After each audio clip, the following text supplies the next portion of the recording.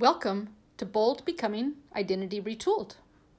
This podcast is where we explore the landscape of the immensity of landmines that exist for people who've lost their sense of identity, who've been shaken to the core, and are relearning who they are now that a part of them is lost.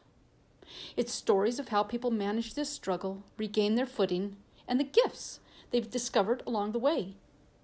Thanks for tuning in. Hi, Mark. Hey, Julie. Hey, how are you? Good. How are you? Pretty good. It's been a whirlwind of a week so far, and we're only at Monday. So I guess it feels like it's like Wednesday. So. Oh my goodness. And where in the world are you? So right now I'm in Mansfield, Ohio. Okay. I'm currently on the road as part of my kind of long-term project right now.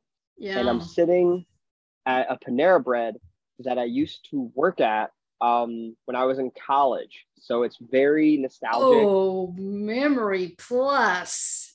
Yeah, I can see a bench right now that I actually slept on during 2 weeks. I was homeless while working here, and I slept there every night after work. Oh my goodness. The human experience is one major spectrum. Okay, so let's see.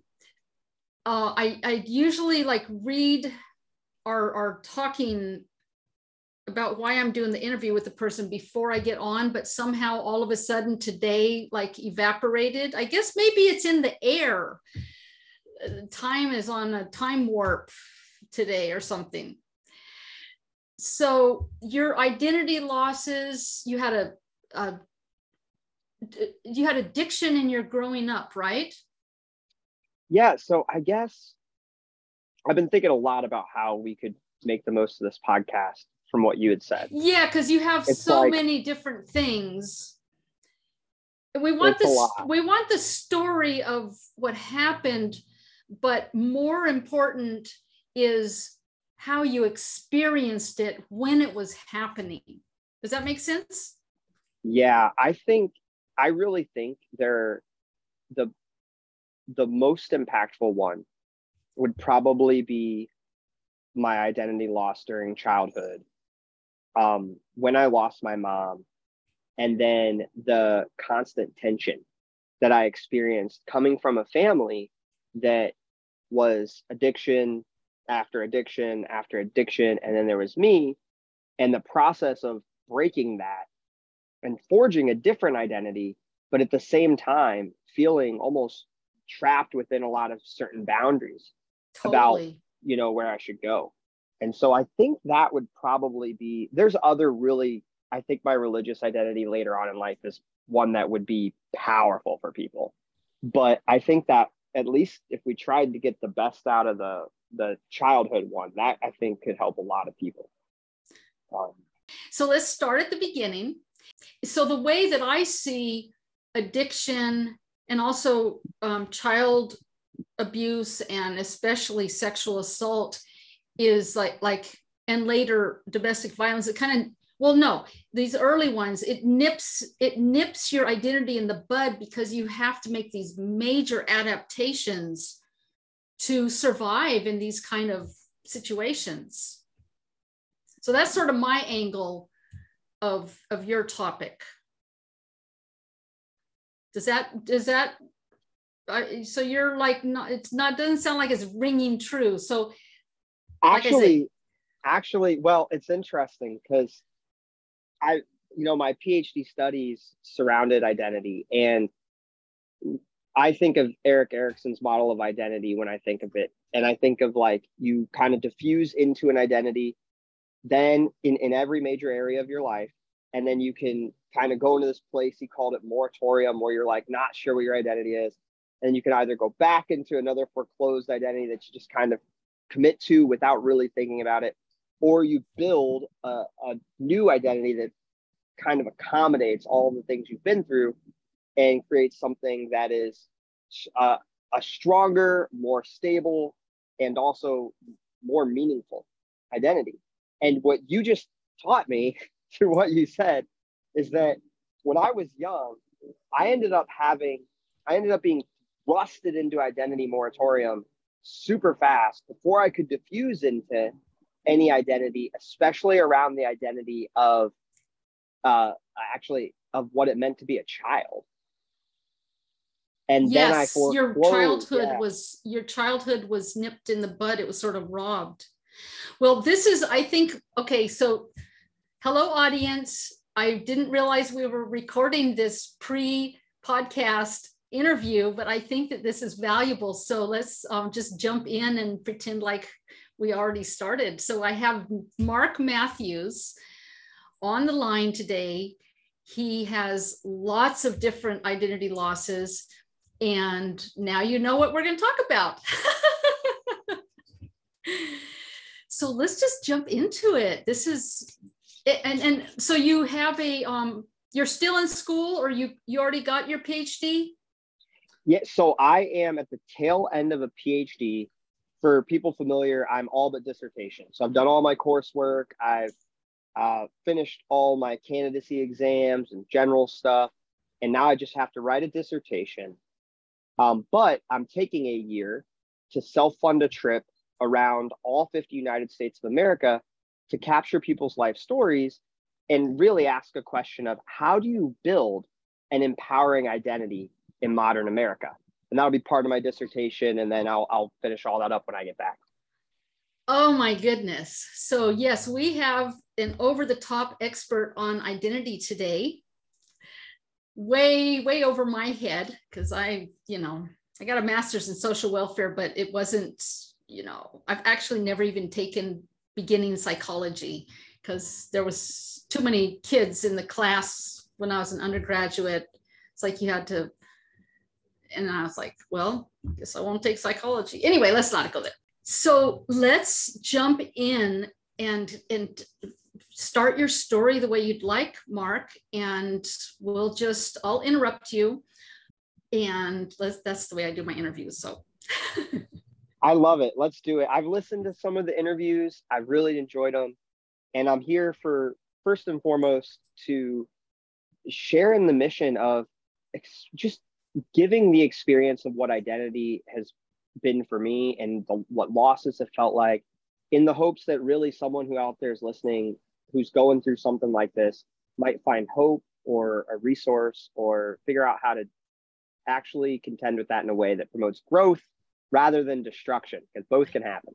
Right. You can either spiral down or you can spiral up when you're in crisis. When the rug's pulled out from under you and you're forced into this identity transition. And so in your case, you were born into a family with addiction, right? Is that how we're going to start? I think that's the right way to think about it. I was born into a context of generational trauma, I think would be the right word. Okay. And there's a reason for addiction, which is usually trauma. Yeah. And that was really the way that my family learned to cope, was through addiction. Mm-hmm. And that addiction, I think of addiction as a way of coping with a problem that leads to maladaptive outcomes that you cannot let go of. Because you're addicted. Yeah. And your addiction implies being stuck. Yeah. Yeah, I love that. And I think of that even with beliefs. So I think you can get addicted to beliefs. Oh, totally. Oh my God. Yes. This is dogmatism, or is that a word? Yeah, I think so. And I guess just to dive in.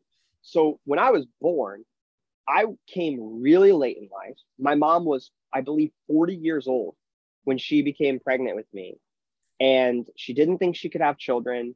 She, from what I understand, already believed she had screwed up her other children, really her life, because at that time, my mom and dad were living in Texas. They had left Ohio, where they were born and grew up, because they were trying to escape really what I think was an oppressive religious kind of identity that was being forced upon them. And I don't know how much that's true, but I know they were trying to get away and build a life for themselves. Unfortunately, on their own terms. Yes, on their own terms. And it was built out of a beautiful love. They loved each other more than anything, and they just wanted to be free and to experience life. And they went down to Texas, and they were going to build this life for themselves, and promptly had children. And it's not easy to live a life of complete freedom and kind of a party lifestyle that comes around that with children. No. It just doesn't work. So from what I know from that story, and really my brother is a better person to ask, but they were very impoverished. They were really struggling. He's told me stories of stealing for food as a young kid from grocery stores. And growing up with that, he saw their whole life revolved really around substance use, because that's where they felt free from everything going on. And then they also had another son who had severe cerebral palsy, and he took a lot of care. He, there's no telling exactly what caused it, but he couldn't walk. He couldn't really talk. And that's my two brothers. My oldest brother was kind of born into that context, and he was struggling. My middle brother was, contending with that. And my parents were trying to figure out, well, how do we make something of this life that's really gotten ahead of us? And then I pop up. Okay, hold on.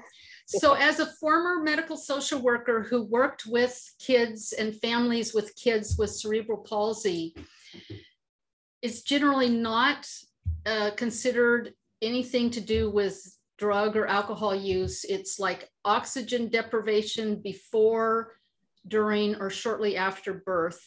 And there could be like all kind of reasons for that.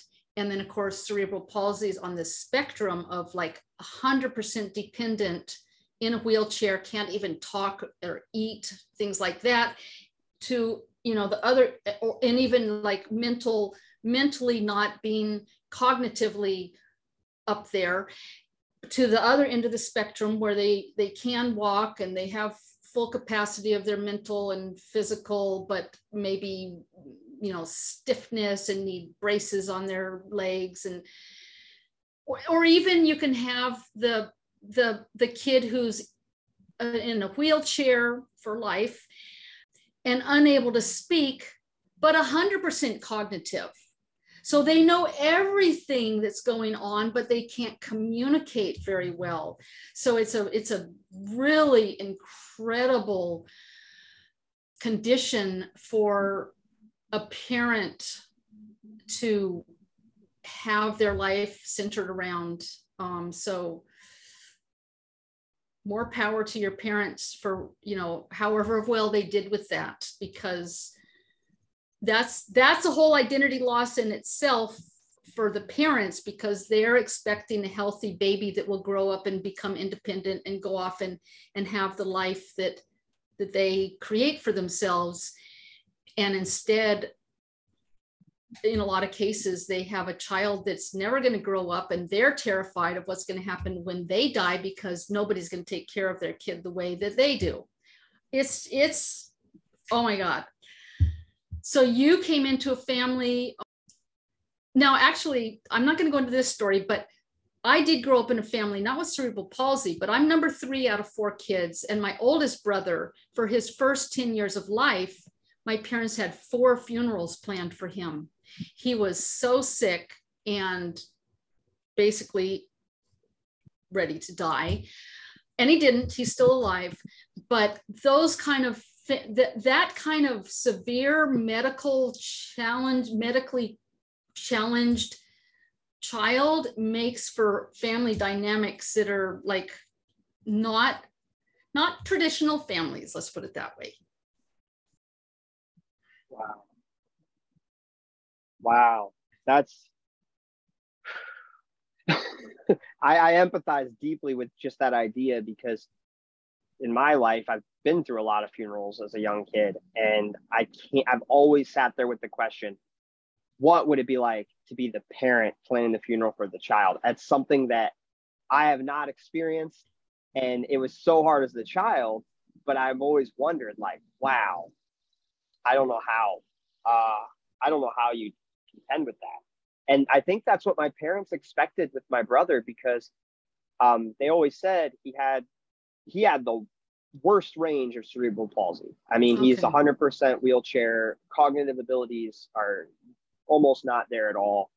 And he was told, or at least I was always told, they expected him to live to about 10 or 15 years old with his condition. He's almost 40. And my oldest brother actually takes care of him now. It's amazing. It's a beautiful kind of ending to a lot. But my mom, she was just, her whole life was like, take care of him, but also manage addiction. And then all of a sudden I come up and it's like, oh my God, what do you mean I'm going to have another kid at 40? Because at the time that was super scary. Nowadays, that's not as, worrisome. How old are you, Mark? I'm 28. Oh, that you're still very young. Oh. Okay.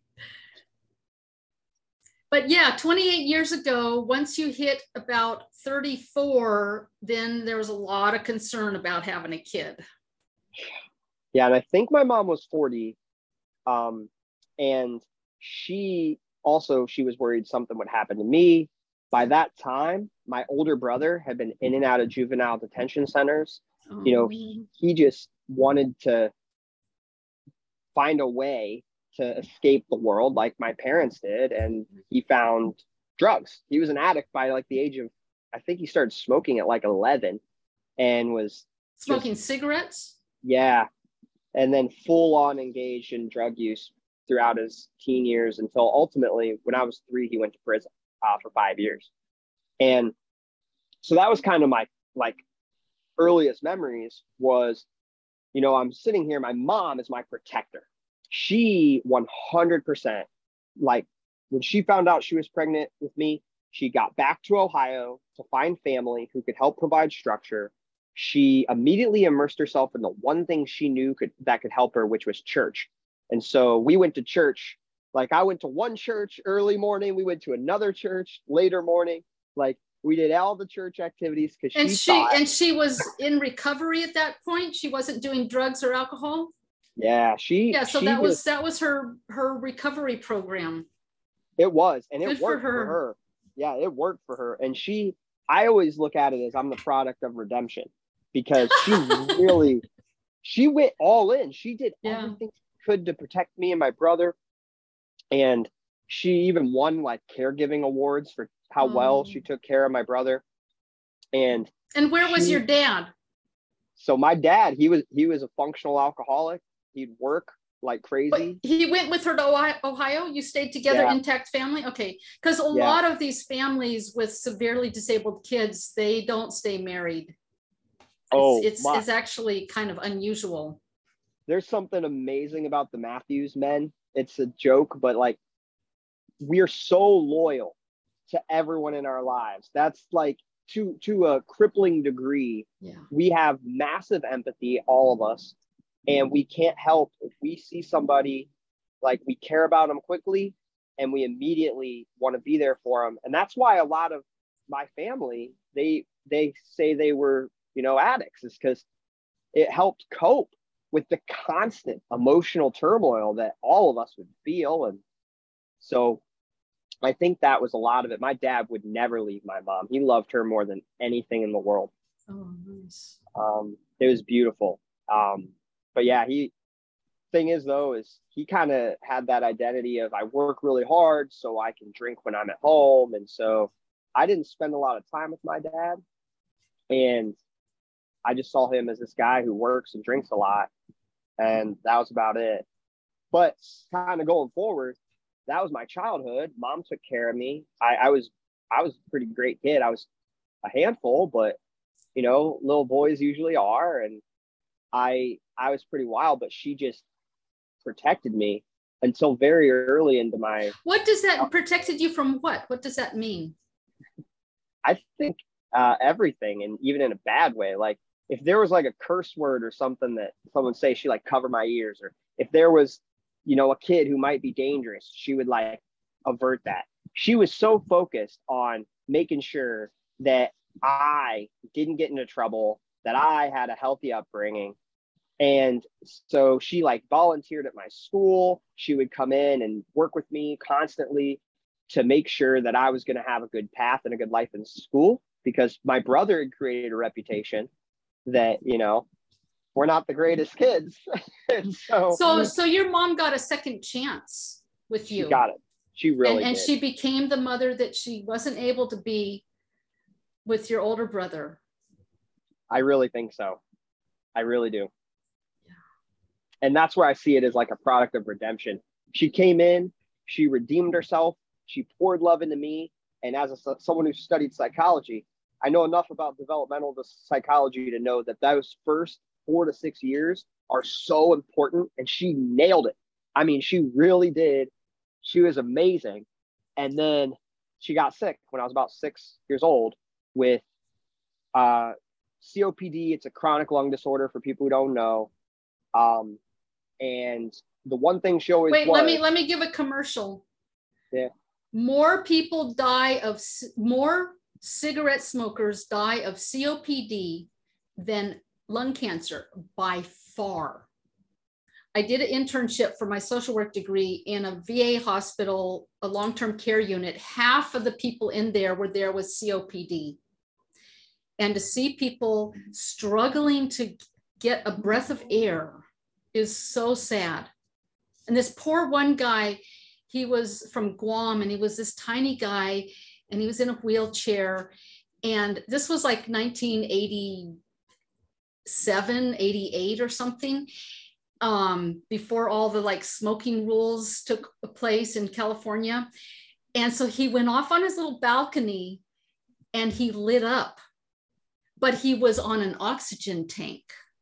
So he blew up. He didn't die, but you know, he got burned and it's like, but that's how addictive, that's what addiction is. Like the cigarette is actually the most addictive, more addictive than heroin. Anyway, so that's my commercial is COPD. If you're a smoker, you don't want it. You don't want it. You don't want it. I watched both my parents passed away from COPD. You do not. And were they smokers? Oh yeah. Okay. Oh yeah. 3-4 times, like packs a day. They smoked in the home when I was a kid. So all my childhood, I was super sick with tons of different things that was probably from the smoke. And that's a level of emotional trauma for a child that I don't know a lot of people my age whose parents smoked in the home. But I could tell you, like, the worst memories I have of my childhood are particularly being in the backseat of the car and the windows being rolled down because my parents are smoking. So I'm sitting in the back and I'm just shivering and I'm freezing and it's just smoke coming back at me and you're cold all the time. And then kids make fun of you because you smell like smoke. And so you get bullied. Yeah, you stink. You get bullied. Other kids can't come to your house because they'll come back smelling like smoke. And so you get this, it's a really, really bad thing for children whose parents smoke in the home. And so luckily that's going away a lot. It's changing, but there's still a lot of change that there's a room for growth. Yeah. Yeah. So I'm running this childhood where, first of all, I'm the center of everybody's attention because I'm the baby and like everybody. And you're how many years apart from your last brother? I think I'm 15 years apart from my oldest. Okay, so you're another generation. Yeah, and he loves me because I was so little that there was no time for tension. He just loved me. This is with your oldest brother that. Yeah. Okay. Yeah. So there's my oldest, then my other brother who has severe cerebral palsy. Okay. And then me. So your oldest brother had no competition, and so he could just be this wonderful older brother that then you lost. He couldn't stand anybody else but me and my other brother. He loved us. We were his, like, the thing that kept him going. He even told me once that when he was in prison, he'd had thoughts of taking his own life. And he had a little locket or something that he had that had my picture in it. And that was something that like told him, I can't do this. I got to be there for him. He's always been there for me. And he's struggled with addiction issues his whole life. That's a whole other story. But, you know, he's now 5 years sober. He helps people with addiction through addiction. The dude, He's defied every stereotype. You got to have him on here. I mean, he was a convicted felon of a violent crime and he never went back. Addiction from so many levels, from a level of like just terribly rough childhood to adulthood. And he's turned it around and he's figured out how to help people with it. He's a gem. Okay, so hold on. So I don't you haven't painted the picture that it's a terribly rough childhood for you.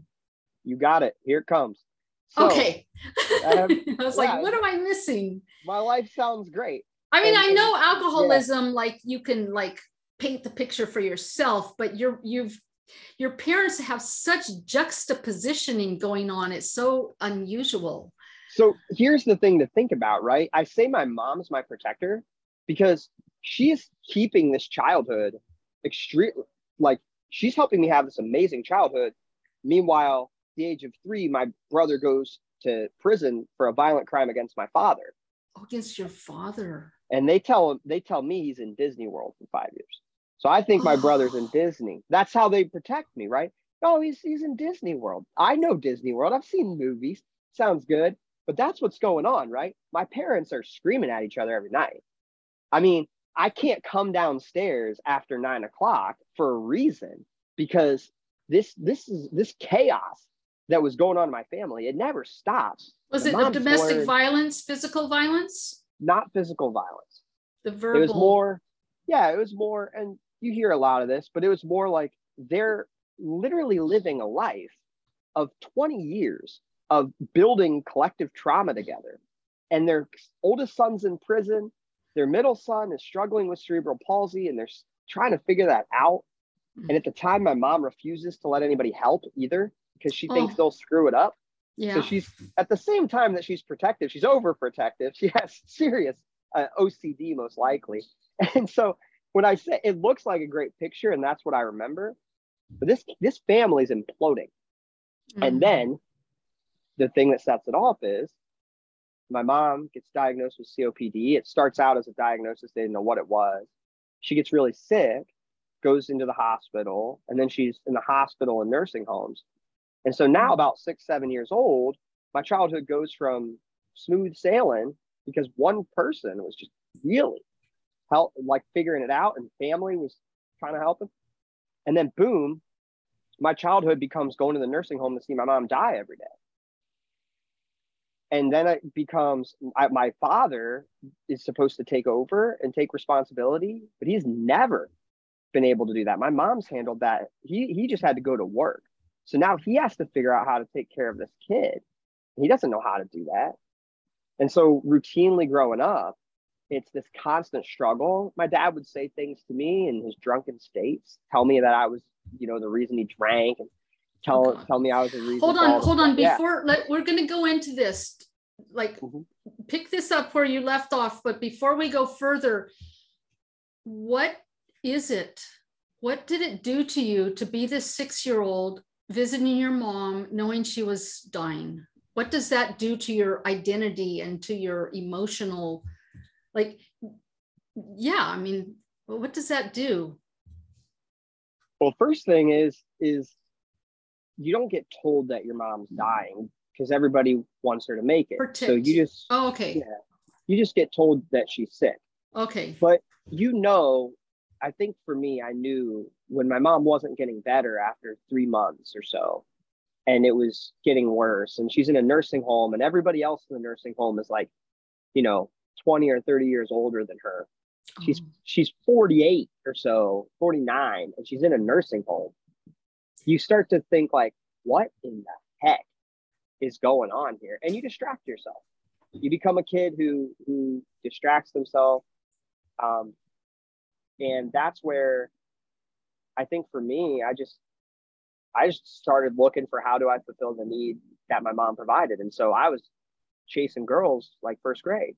I was falling in love. When I say chasing girls, I mean, I was falling in love in first, second, third grade. From 4th grade on, when my mom had passed, I had a girlfriend all the way through my whole life. And I treated her like that was the most important person in my entire life. And if I didn't treat her extremely well and care about her to the best of my ability, that she would die. Like, that's what I thought. That's crazy. But that's what that experience does to you, is it, at least it can. It teaches you that this thing that you love so much is extremely fragile. And so you become so chronically aware of how easily you can lose the things that are most important to you, that you overvalue them. You put too much importance on them. And then you start to blame yourself if bad things happen. And that was because, when you're a kid, you try to make sense of why mom's sick. Well, mom has to take care of me all the time. She spends all her time around me. So maybe I did this. Right. Maybe I'm the reason she's sick. Maybe it was too much. Maybe I'm too much. You rationalize at your age level, at the ability of your age level. And kids are self-centered, and they think they have this, they're omnipotent in a sense, right? Is that the...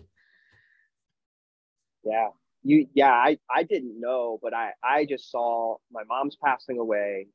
Maybe it's my fault. And then I just did normal kid things with that lingering question. And it just steered the things I was motivated towards. I became more motivated towards relationships than things and like games. I loved those things, but I really cared about friends. I really cared about people to an unbelievable degree, because I needed people in my life. That's the need that was not fulfilled. I needed belonging, I needed acceptance, and I needed love. And my dad wasn't able to fulfill that for me, but other people could. And they did. Lots of people in my community, adults included, stepped up and loved me. And I just became this little person who forged a lot of connections with people and tried to care about them too. And it actually produced a lot of good.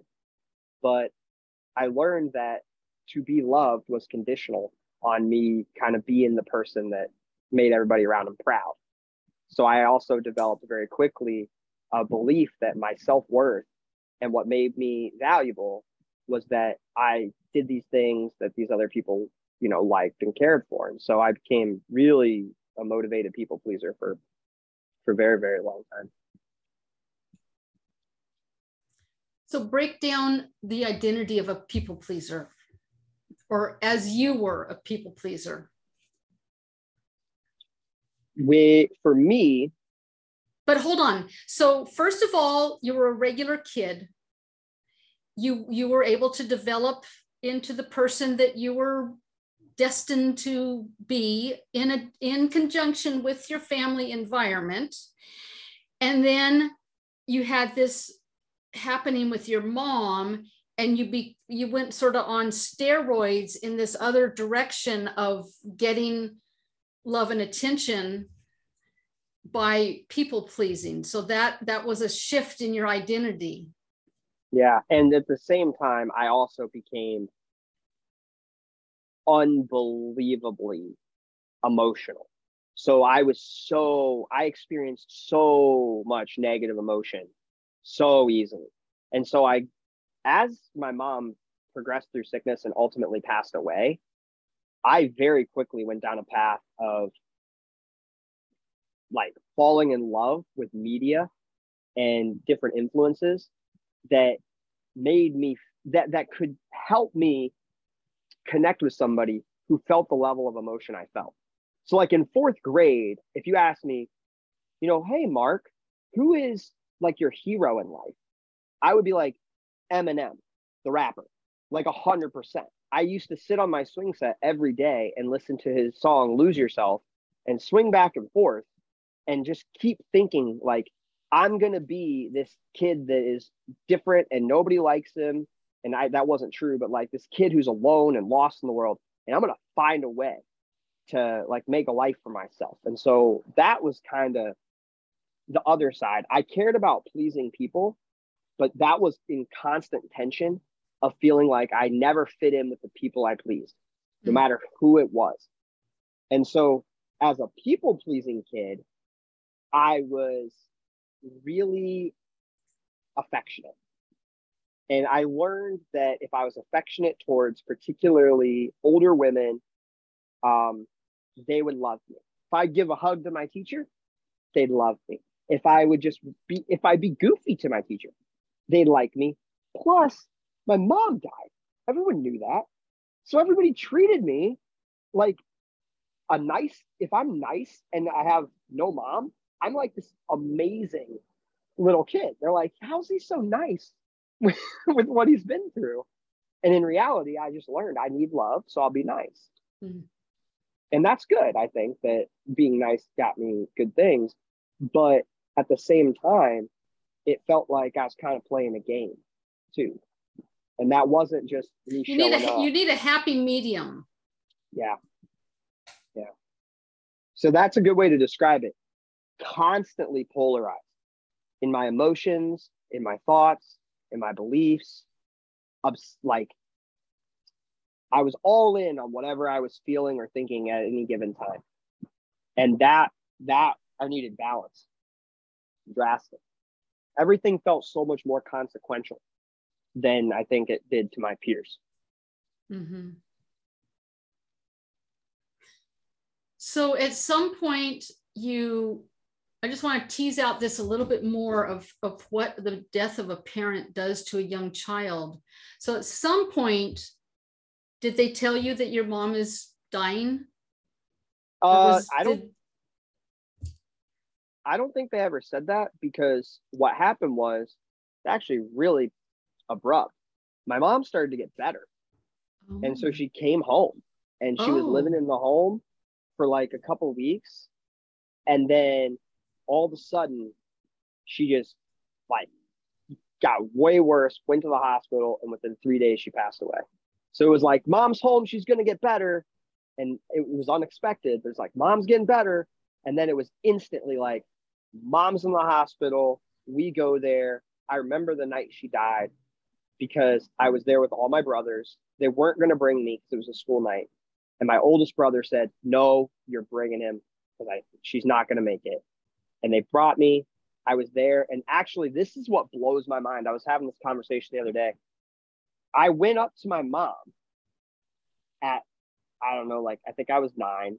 And I walk up to her in this hospital bed. She can't speak. She's on a vent. She's like not doing well. They tell me that she can hear me. Because a lot of times, I don't know if she can or not. They tell me she can hear me. I tell my mom as this little kid, you can go, I'll be okay. I tell my mom, like, listen, because somehow I learned she might be holding on for me. And I tell her, you can go, I'll be okay. And I still look back and I'm like, how, as a little kid, did I even come up with the words to say that or the feeling to say that? She died that night. And so I'm like, whoa, that always hits me.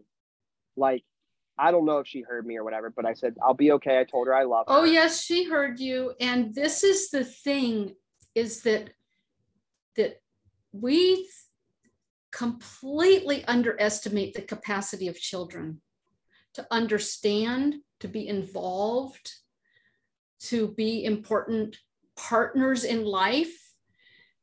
And, you know, I'm sure that you understood that your mom was dying, even though nobody told you that, because at 9 years old, you can figure, you know, at 3 years old, probably not. But at 9 years old, you knew what was going on, even. And so that's the thing, is that these parents that try to shelter their kids from reality, it makes it just more layers to work through. Or like, you know, even telling the lie about your brother, or like people who don't tell their adopted kids that they're adopted, is like, tell the kids the reality and then help them with it, because they're capable. I think that's a really important message, because I had a lot of people in my life try to hide things from me that was going on in my family with addiction and things that were going on. And I always found a way to find the truth. But that did create this motivation in my life to always second guess people's first responses. I don't always trust their first response. At an emotional level, I don't. I try to take people for their first responses, but emotionally, like, my brain goes to, okay, what's the real thing going on here? And that mistrust is not good. One of the things I study is self-esteem, and it's about trust. Yeah. about trusting people. It's just setting up your kid to be a mistrusting person. We have to be careful with our trust, but we also have to like treat kids as the full capacity little human beings that they are. I love that. Yeah, I love that 100%. I think it's true. And I want to touch on a point there. So my mom passes away that night. And I remember waking up when she passed away. My brother carried me out of the hospital over his shoulder. And wait, so she passed away and then you went to sleep, or you went to sleep before she passed away? Went to sleep before she passed away. But you were able to release her. Yeah, I think so. That's what you did. And then like I did, and I was really happy about that my whole life, that was like kind of the last thing I said. And then I woke up the next morning. My brother had taken me out. It was like 1 or 2 in the morning, took me back to my house, laid me down. And then my dad came down that next morning to my room, and he sat down with me on my bed. And this is my favorite memory with my dad ever. He sat down, and that's why I really, if there's a message, if anybody's listening to this right now, there's a message I really want to hammer in that I think people just don't realize, is that when people are in the most vulnerable place in life, there is an opportunity there for a moment that will connect you and forever bond you with that person that will not exist without that level of pain and suffering. It opens the door to the like most beautiful opportunities. And this is my best memory with my dad. My dad has passed away since. And I think about this memory whenever I think of good things with my dad. And it was literally him coming down and telling me, you know, Mark, do you understand that your mom passed away last night and she's not coming back? And what I didn't know until last week, I just found this out. I had no idea. My dad lost his mom at the exact same age I did. Oh my God, that is too serendipitous. Yeah, and so he knew exactly what you needed in a way that any regular old person could have really missed, right? Am I right? I think he did, and at the same time, I think I keep thinking about how painful it must have been for him to be reliving that moment again. Oh, yeah. Losing his wife now, but also seeing his son go through the exact experience he went through. And I didn't even know this had happened in my dad's life until literally, I think last week. And so this is the thing too. When you undergo a very serious event like this in your life story at a time where you don't know the people fully, as a kid, you don't know your parents' lives before you were born. My parents had 40 years before I was born. I learned something new about them like every year. They become a new person, like a more fully expanded person. I have to learn about my parents while they're passed away. And it's very, very weird experience to do that because you're always rewriting your story a little bit. Your characters and as you understand their history more fully, then you're shifting your own relationship with yourself of your relationship with them, because you start to potentially understand why they were whatever their deficits, and then you can sort of readjust how you think about your own experience, because empathy comes in. It's kind of what I'm trying to say. Yeah, I think the easiest way to forgive a parent, if you've had a rough relationship with them, is to assume that your parent was doing the best they could to care for you and failing miserably at it, and then realize what that must have felt like for them. And then they just have to not be around. It's been really easy to forgive my parents, especially my dad, for a lot of pain because he's not here. I can have a conversation with my dad and assume the best of my dad and assume that he would have grown an understanding that would allow him to see my thoughts and feelings fully and treat me in a positive way. He's not here to screw that up when I assume that and then go talk to him. He can't screw it up. Like, it's great in a way. It's always been funny to me because I know so many people who have these inborn resentments for their parents and they cannot let them go. And that's like their best opportunity for healing, their best opportunity for a higher quality life within themselves. And I think the best opportunity for them not to repeat the pain that their parents caused them is to fully forgive. Mm-hmm. And I've been lucky enough to be able to do that because my parents aren't here to screw that forgiveness up. That's great. I really mean that. It's great. As much as I wish they were here, it's very helpful. Wow. So tell me the identity, tell me who you were as this 6-year-old before your mom got sick, and then as a 9 and 10-year-old that then grew into your next version of yourself. Well, I'll tell you this. One of the ways that my identity got shifted pretty hard was that as a young kid, I was this happy-go-lucky, wildly extroverted, extremely compassionate, positive kid.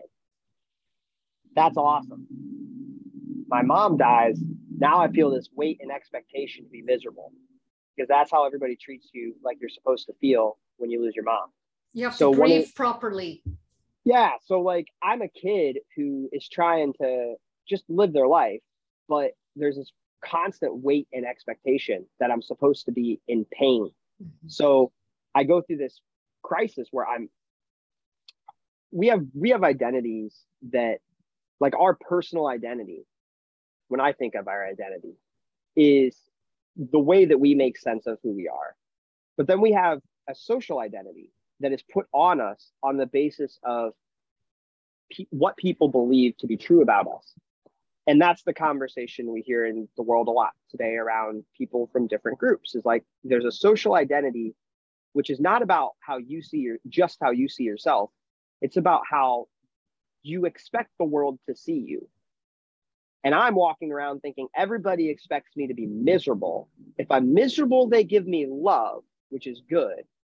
So I start learning this pattern of being a dark, brooding, in pain kid. And quite honestly, I learned that this pattern is extremely effective whenever I fail to complete a responsibility I'm supposed to complete. And that's bad, by the way. You use it as a crutch. It becomes a crutch. And it's at such a young age, because nobody's going to be like, you're using the fact that your mom died to not have to do your homework. Because they think that kids are not that with it to manipulate reality. Yeah. And you manipulate reality, but here's the truth. You manipulate it for yourself. So that's where in psychology, there's this term I really like. Martin Seligman, the founder of positive psychology, called this phenomenon learned helplessness. Yes. Where you internalize the sense that you can't accomplish a goal. It's impossible. So I'm helpless. And you just engage strategies then to have someone else take care of your problem for you, or you just persist with the problem. And you keep proving it. Yeah. Your life centers around proving that. Is that, yes. Is that how it works? Exactly it. That's exactly it. You because, well, you have to make sense of the world. And so you just learn this strategy that says, if I'm helpless, people will help me. As long as you have a good rationale for why you're helpless, people will actually help you. And so, yeah, it's been great. Like my mom passes away. It's like, well, I don't get something done that's hard. It's like, well, I don't know. I don't know why I didn't do it. And then they're like, oh, well, he's going through a lot. And so I'd say, and what do you do with that, right? Like, you got to give some leeway to the kid who just lost their mom. You can't just be I don't think you should just treat them the same. But that was actually kind of the problem, is that as I was trying to figure out my identity as a student, as a child, which I don't even like think of being a child past 9. Like I can't think of myself as a child after that point, because when I think of being a child that was in my the life end of your story, childhood. I think it actually was, because I did have someone in my life who took care of me. My grandfather, he took care of me extremely well. Whereas, oh, I'm getting attacked by a bee. But he took care of me extremely well in a way that my father couldn't. The biggest point I want to make is that because people don't know how to treat me as a kid, Mm-hmm. I get a lot of people trying different things. And so I get really confused about how I'm supposed to feel or how I should interpret my life. And I just became the kid with no mom. Like, that's just how I thought of myself. And what did that mean to you, the kid with no mom? What's the identity of a 9-10-year-old, of 11-year-old, of a kid with no mom? I think it looks like this. I expected myself to feel a lot of pain all the time. And I expected myself to not fit in anywhere I went. Because I didn't know any other kids who didn't have a mom. I didn't know a single other kid who didn't have a mom in my life. And that blew my mind. So the identity is, I'm this person destined to feel alone. Now, what's great about that is for some reason, I'm going to give my mom credit for this. And this actually touches on some research I'm doing, but I haven't published it yet. So I guess I can't say too much about it, but I internalized this sense of worth and value from the way I was like treated. So I just had this like constant relationship in my mind with my mom. And I just wanted to make her proud. Mm-hmm. And it steered all my decisions. I mean, I would get in fights in school, but then after the fight, because people would make fun of me for not having a mom. That was a common, it's like, I get into it with a kid at the lunch table or whatever. And then I'm also listening to Eminem and watching South Park by 4th grade. So like, I'm walking around, throwing out F-bombs, cursing, like, and nobody's giving me any problem for this. And there's laughing. I was class clown. I'm funny. I don't care. I'm edgy. That was a piece of my identity. I was edgy because I lost my mom. What are you going to do to me? You can't do anything to me. My brother went to prison. I knew this by this point. It's like, my brother's hardcore. I'm like, I'm Eminem, right? Just try and be sorry. Yeah, I'm just sitting here and I'm like, all my friendships are with people who've gone through some type of life adversity at this point. And so like, I'm in this clique of like tough kids. We're like memorizing rap lyrics and they're all watching South Park at my house. I mean, their parents knew. My life was like, it was a roller coaster.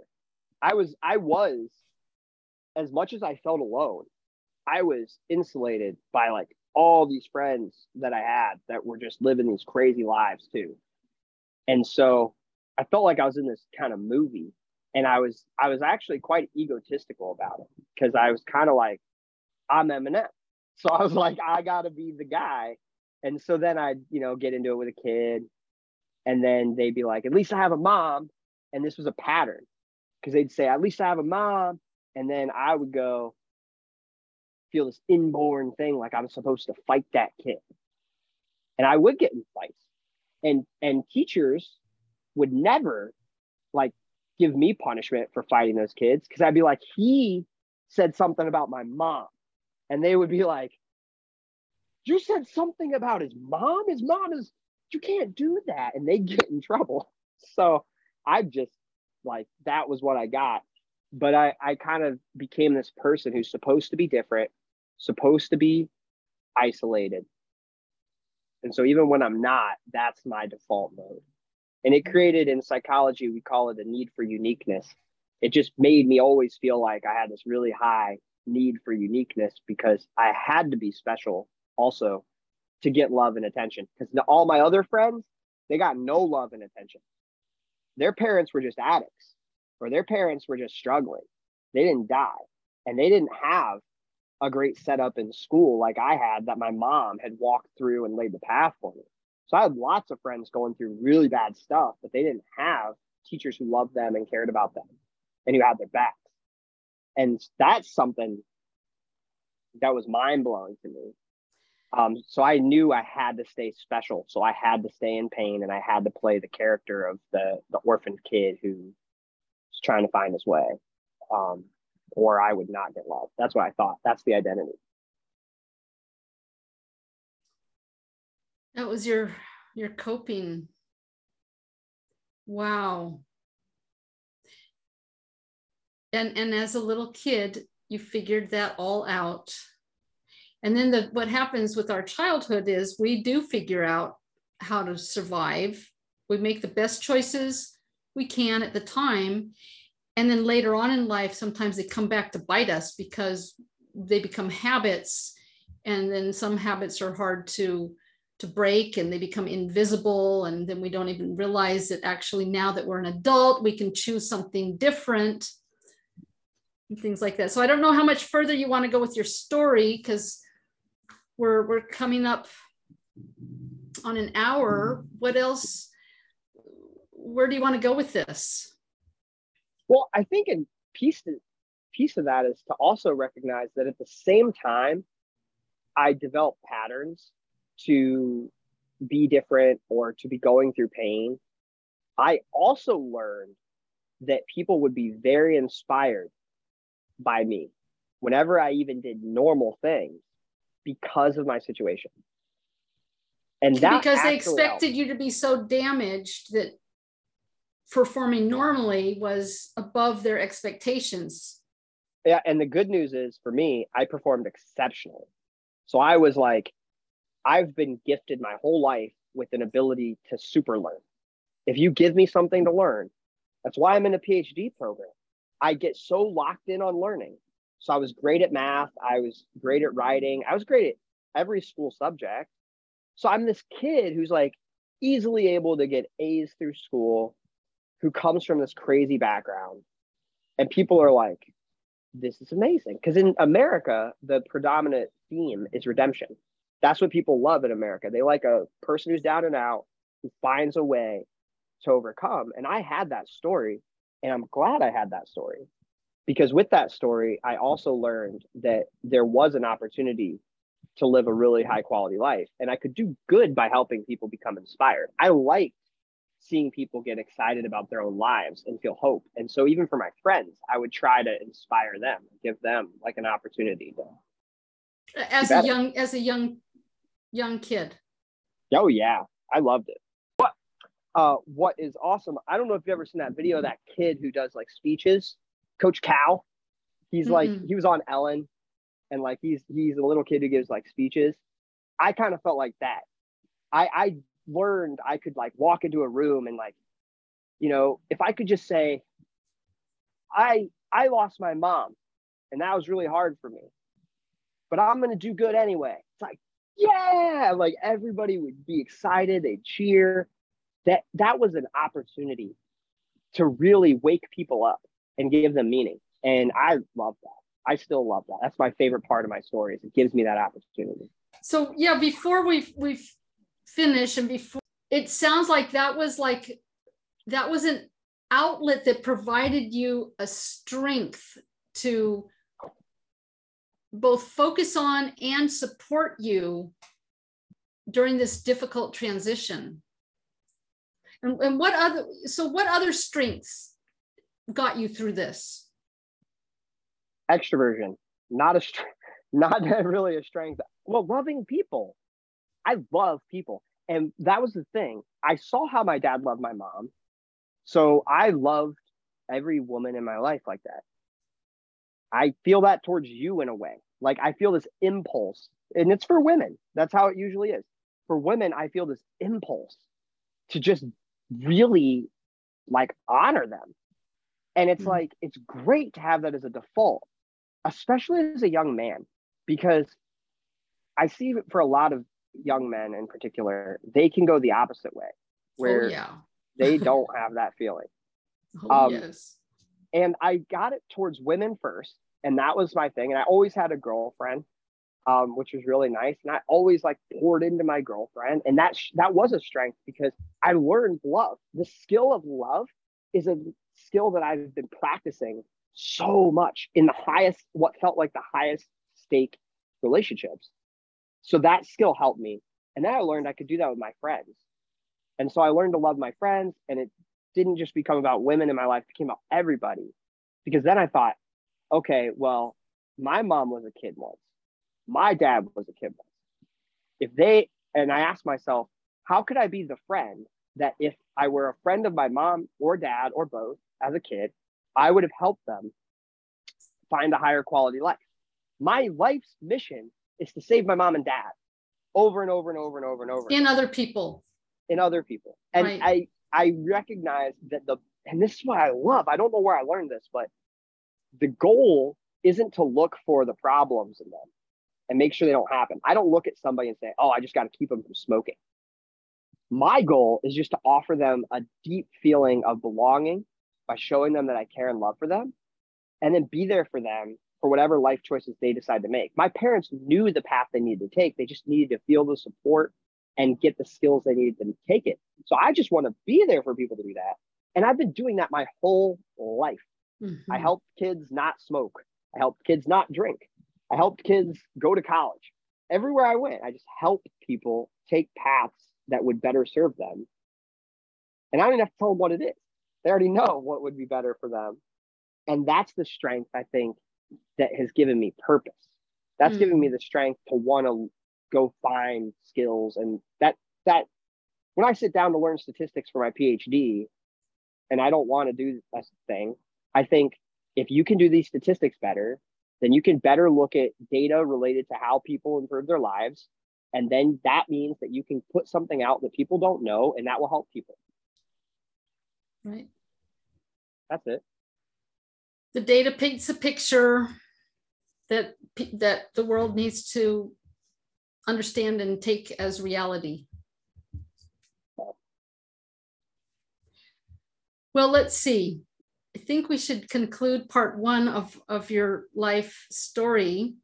What are some, before you tell us, like, you know, what you're doing professionally and how to reach you, what are a few takeaways for, let's say, families that are struggling with addiction or, you know, losing somebody prematurely? Or anybody, whatever kind of takeaway you want to give. Love them, honor them. My brother, like I watched him go from full addict to becoming someone who he's fully recovered and helping people at the highest level I've seen. That came from a couple people in his life accepting him fully where he's at. I'll be completely honest, and this is it's a little bit radical, but I believe in really radically accepting people. If someone's an addict, not tough love. No, yeah. It's not tough love. Right. The truth is go out and role model the changes you want to see in the world in your life only. Like, demonstrate that there are things that you could, like, go live your life as fully as possible, and never blame somebody for the things you can't do, because that'll keep them in addiction. And in reality, that'll keep you from reaching your potential. You could easily do that. And it might even be reasonable to blame them for the things you can't do, but it won't serve you. Right. It will probably hurt you. Instead, love them, see that as an obstacle towards their development, and focus on figuring out, well, how can I create a context for a moment where that person feels like they can just be here outside of the sphere of judgment and exist. That's it. Like, that's your job. That's really where I would start. And if you really want to help somebody get off addiction, go research everything you can about how to have good conversations with people who are in addiction, and try them over and over again, and do it. I hate when people say you can't save somebody who's an addict. I do not believe that. I really don't believe that. I think the reason we say that is because it's not your given responsibility to save somebody. But if you make it the choice that you're going to try to take up that responsibility, that's honorable. It might be hard and maybe not the best choice for you. There's no quick fix. Yeah, there is no quick fix, but it's just not true to say that you can't, because people come out of addiction all the time and they do it with the help of other people. So Right. if my dad were alive, I would probably have an hour a week where I would try to figure out, how do I help my dad kick addiction? And it might have nothing to do with talking to my dad. It might have all to do with how I show up and take care of myself. Mm-hmm. But that's what I would say. And don't give up hope, and honor the experience. Like, they might not ever get through addiction. That's okay. Honor the struggle that they have while they're trying. And if they're not trying, honor the struggle that came before that. And right. really soak that in. Like, addiction takes a lot of people. So if it happens to be happening to you, recognize you're not alone. And yes, people can understand. Like, and that's the beauty of it. Like, help contribute to that collective understanding. I think that's my advice. Yeah. That is wonderful. That is so powerful. I'm so glad that I'm not really that in touch with the addiction community, but it seems like, like 20 years ago, when I was more, I was like a social worker and stuff, and it was like all this tough love stuff. And I was like, something is missing from this model. And especially like with Gabor Mate and stuff, this whole thing about trauma and addiction, it's just like it's opening up to much more expansive understanding of what's happening, and which allows for more compassion, more patience, and more options of ways to interface with this humongous and incredibly difficult problem. Because if addiction was easy to get over, then the world wouldn't be filled with addicts. Addiction is very, very complicated and tough and hard to recover from. And so I'm just, these words that you just gave are so empowering, so compassionate. I guess no surprise coming from you, huh? I just think that when you say that, I sit here and I think, so as humans, like, that's how I think of things. As a human, why is addiction so prevalent? It's like, because whatever's the most motivating thing for a person to do, they're likely to do it. And literally the things we get addicted to are the things that our brains are hardwired to become motivated to do. That's all it is. It's a motivation problem, and it's a learning problem. And it's one that people fall into without knowing what's going to happen to them. It's an invisible line that you go over. It's a natural thing to want to like relax and escape and whatever, but then you go over this invisible line, and then you're addicted, and then going backwards is a whole different story. You can't unlearn pleasure. It doesn't work like that. It just doesn't. And that's where most addicts I know, it came from what started as a pairing of that with people who love them. They do those things with people who honor and accept them for who they are. They don't feel like they have to be anything specific around those people. And then the drug persists too. That was my parents. That's all they were looking for. So yeah. And we can do a lot on that. I think that's a huge thing. Plus, you're not super special just because you're an addict. I think that's the huge thing, is like, there's an ego component. There's an ego component to addiction, which I see in the rooms of AA. I've been in them many times with my brother and my father. And my brothers helped me understand that too, is that your identity as an addict or a former addict is not all of what you are either. There's more to you. And I want to say that because all of our identities, in the world of psychology, we know that we focus primarily on the things that threaten us most, and our lives become centered around that. So when you have a part of your identity that's threatened in any way, it can become your whole identity. It's not. there's so many more aspects to you, including the addict. We have many identities within our being. Yeah. But then they become very dominant ones. Yeah. That's what you're saying. Yeah. Well, listen, why don't you tell the audience what you do and where they can find you online? Yeah, absolutely. So I am a researcher where I study the intersection of identity and how people become open or closed off to changing their mind. And so there's not a lot to follow there at this moment. We're still working on that. But the most important thing is right now I'm on a mission. It's called the American Discovery Tour. You can look it up on Facebook. You can look it up. We have a website, americandiscoverytour.com. And what our mission is to go out and have authentic conversations and connections with people across all 50 United States, and then just share what that experience is like in a variety of ways. So we have a podcast and we share on our social media a story every day, someone we met. Wow. And so come follow along on that journey. And the reason why I invite you to do that is because you'll get to know me more. That's what I'm doing. This is like an educational experience for me. And I'm learning about myself by learning about other people. I think that's a really powerful way to make sense of who you are. Mm-hmm. So come follow us on American Discovery Tour, or you can find me on Facebook if you look up Mark Matthews. And yeah, have a good time and make the world a little bit better. Okay. Thank you so much, Mark. And this has been Julie Brown on Bold Becoming. Hey there. The value that you got from this today, take it into your heart.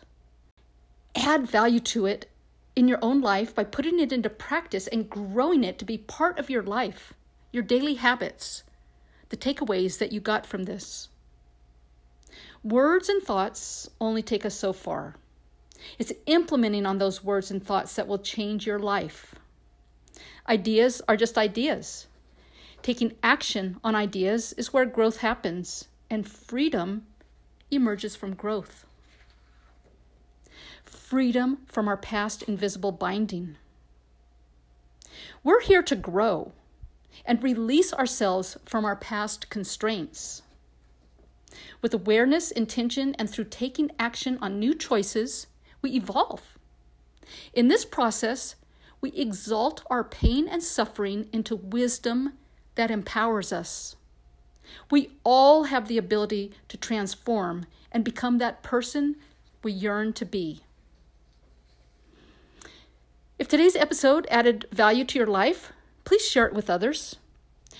And make sure to subscribe to Bold Becoming Identity Retooled.